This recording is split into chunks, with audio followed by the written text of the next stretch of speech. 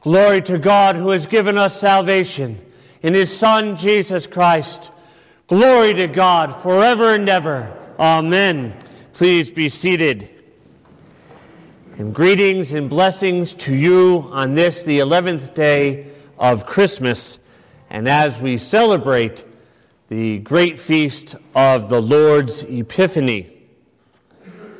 This is one of my favorite sermons to give in any year. So hopefully you don't remember it from last year. An epiphany is a revelation of things which are hidden. A manifestation. And what is it that is being revealed? But the identity of the child born in Bethlehem. The child born for you and for me. Who is this child, Jesus? If you look at the gospel that was just proclaimed, it starts off, "Now when Jesus was born in Bethlehem of Judea."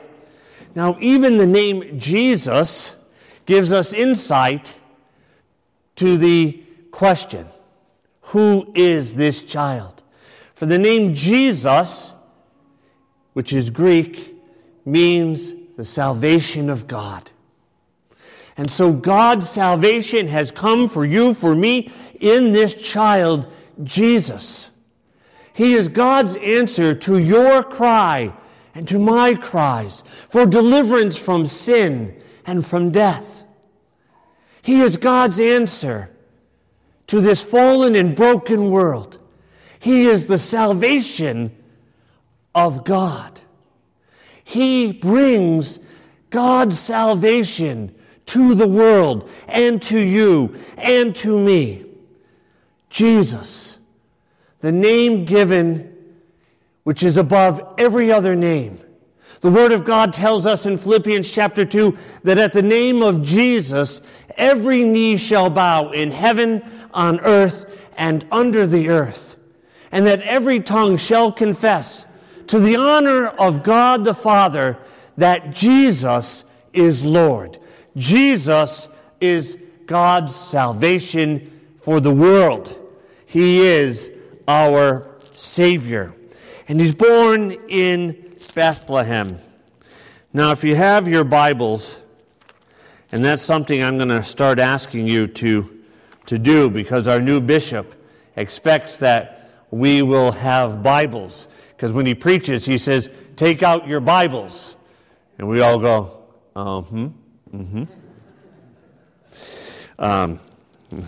If we had to know something, Father Michael would have put it in the bulletin, right? So take out your Bibles to John chapter 6. John chapter 6. Beginning at verse 51. And then just mark it there and hold it for a minute. Now, the second thing is Bethlehem. This is Hebrew for the house of bread. It is not a coincidence that Jesus, the salvation of God, was born in Bethlehem. In fact, this was foretold by the prophets. "O Bethlehem, you are not least among the cities of Judah. For the one who shall rule will be born in you." And Bethlehem, Beth meaning house, Lahem meaning bread. Bethlehem is the house of bread. And Jesus tells us in chapter 6 that He is the living bread which has come down from heaven.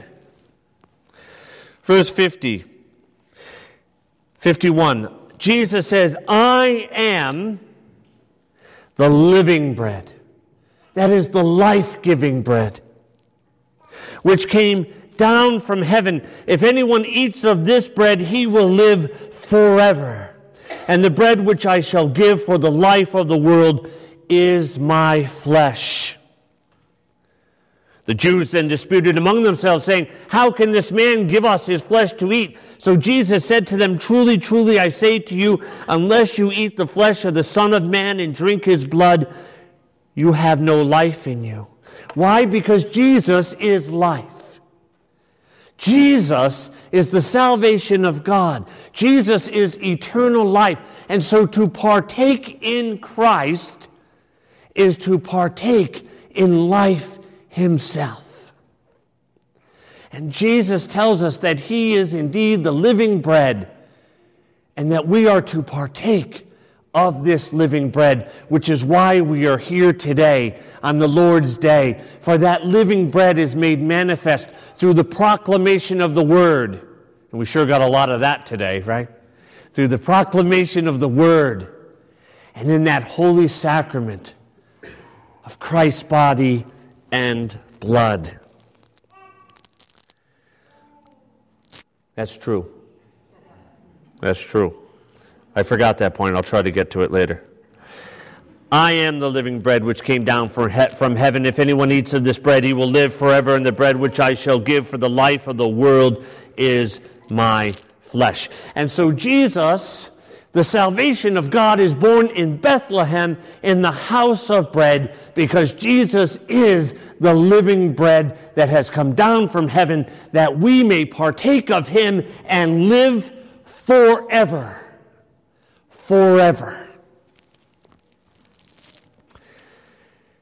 It goes on to say that wise men came from the east. I guess there weren't any wise men in the west, so they had to bring them in. They had to import them from the east. That wise men came from the east. They came to Jerusalem saying, "Where is he who has been born King of the Jews? Where is he that has been born King of the Jews?" Now, they are very important to answering that question, who is Jesus? We know that he is the salvation of God. We know that he is the living bread which has come down from heaven, that we may partake of him and live forever. But what does it mean that these wise men come from the east to worship Jesus? What does that mean? These are non-Jews. These are Gentiles who come seeking Jesus. Jesus says, "When I am lifted up, I shall draw all men to myself." This is the first sign that Jesus has come not only to be King of the Jews, but indeed to be Lord and Savior for all the world and for all time, for you and for me. These wise men come, these non-Jews seeking Jesus. This isn't the only time when we see non-Jews, Gentiles, coming seeking Jesus. There is another time. In John chapter 12, in verse 21, John chapter 12, verse 21, well, starting at verse 20, it says, "Now among those who went up to worship at the feast were some Greeks," that is, non-Jews. "So these came to Philip, who was from Bethsaida in Galilee, and said to him, 'Sir, we wish to see Jesus.'" And this is just prior to his passion, death, and resurrection. So at the time of his birth, the Gentiles come seeking Jesus.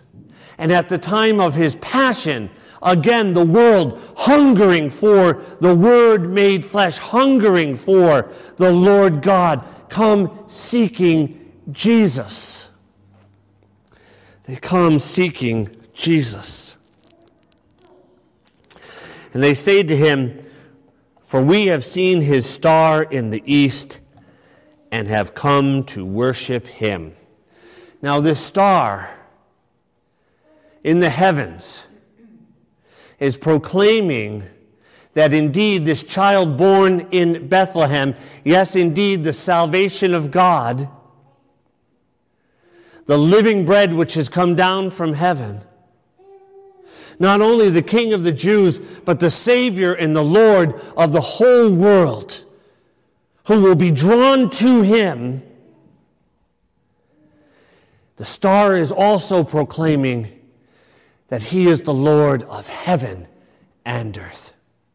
The star bears witness that he is the Creator, through whom all things were made, as the Word of God tells us, that the Father created all things through him, and that apart from him, nothing was made that was made. We are told. Again, just as the non-Jews, the Gentiles, seek Jesus at the time of his birth, and then again just prior to his passion and death, so again, there are two times when a star bears witness to the identity of this child born in Bethlehem. Here, the star that shines, and then again, at the time of his death, when our star, the sun, hid its face. In Matthew 27:45, in Matthew 27:45,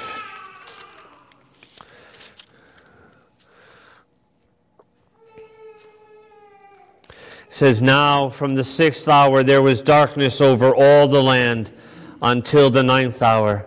And about the 9th hour Jesus cried out with a loud voice, 'Eli, Eli, lama sabachthani?' That is, my God, why hast thou forsaken me?" And so at the time of Christ's suffering and death, again a star in the heavens bears witness. This time not shining forth, but this time hiding its face, not daring to look upon the sufferings of the Lord who created it.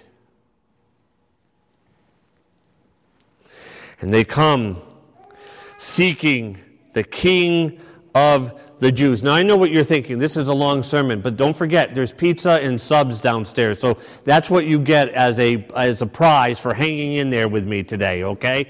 There's pizza and subs. In fact, Christine, don't forget to get the pizza at 11:30, okay? Okay. Thank you. Pizza and subs, if you hang in there with me. Oh, thank you, Annette. And they come seeking the King of the Jews. Twice in Matthew, we see the term King of the Jews used. Once in Matthew 2:2, which is the gospel for today, when the wise men come seeking the King of the Jews that they may worship him, and then again at the time of his death. In Matthew, it tells us that an inscription was hung above Jesus on the cross which read, "Jesus of Nazareth, the King of the Jews." And so we are seeing a connection here between this child born in Bethlehem, the salvation of God, the bread of life, the Lord and Savior of the world, the Lord and the Creator of heaven and earth, having come into this world to what? To die for you and me that we might live. That is the child in Bethlehem. He is Emmanuel, God with us. He is with us. He has not abandoned us. He has not forsaken us. He has not left us alone. He has not given us over to sin and death, that sin and death may be the final word over us.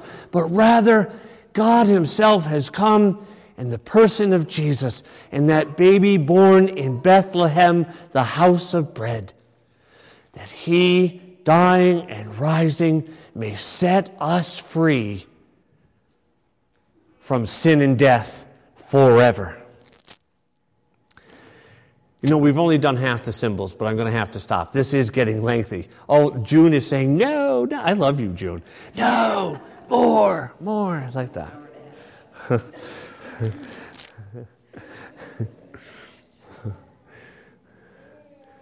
June will stay after while the rest of you are eating pizza, and she can listen. But I do want to point out that even the gifts given by the wise men proclaim something about who this child is. Later we'll sing "We Three Kings." And if you read the words carefully, you'll see that the offering of gold, by the way, when they say, well, why do you use incense in your church? I say, that's one of the first gifts that the world gave to honor Jesus, was incense. And so we do it to honor him. To honor him. It says in Malachi, and my name shall be great in all the world, and every nation shall come and worship me, and in every place incense shall be offered unto my name. And we see this fulfilled in the coming of the wise men. But the offering of incense, frankincense, which is incense that you buy at Frank's.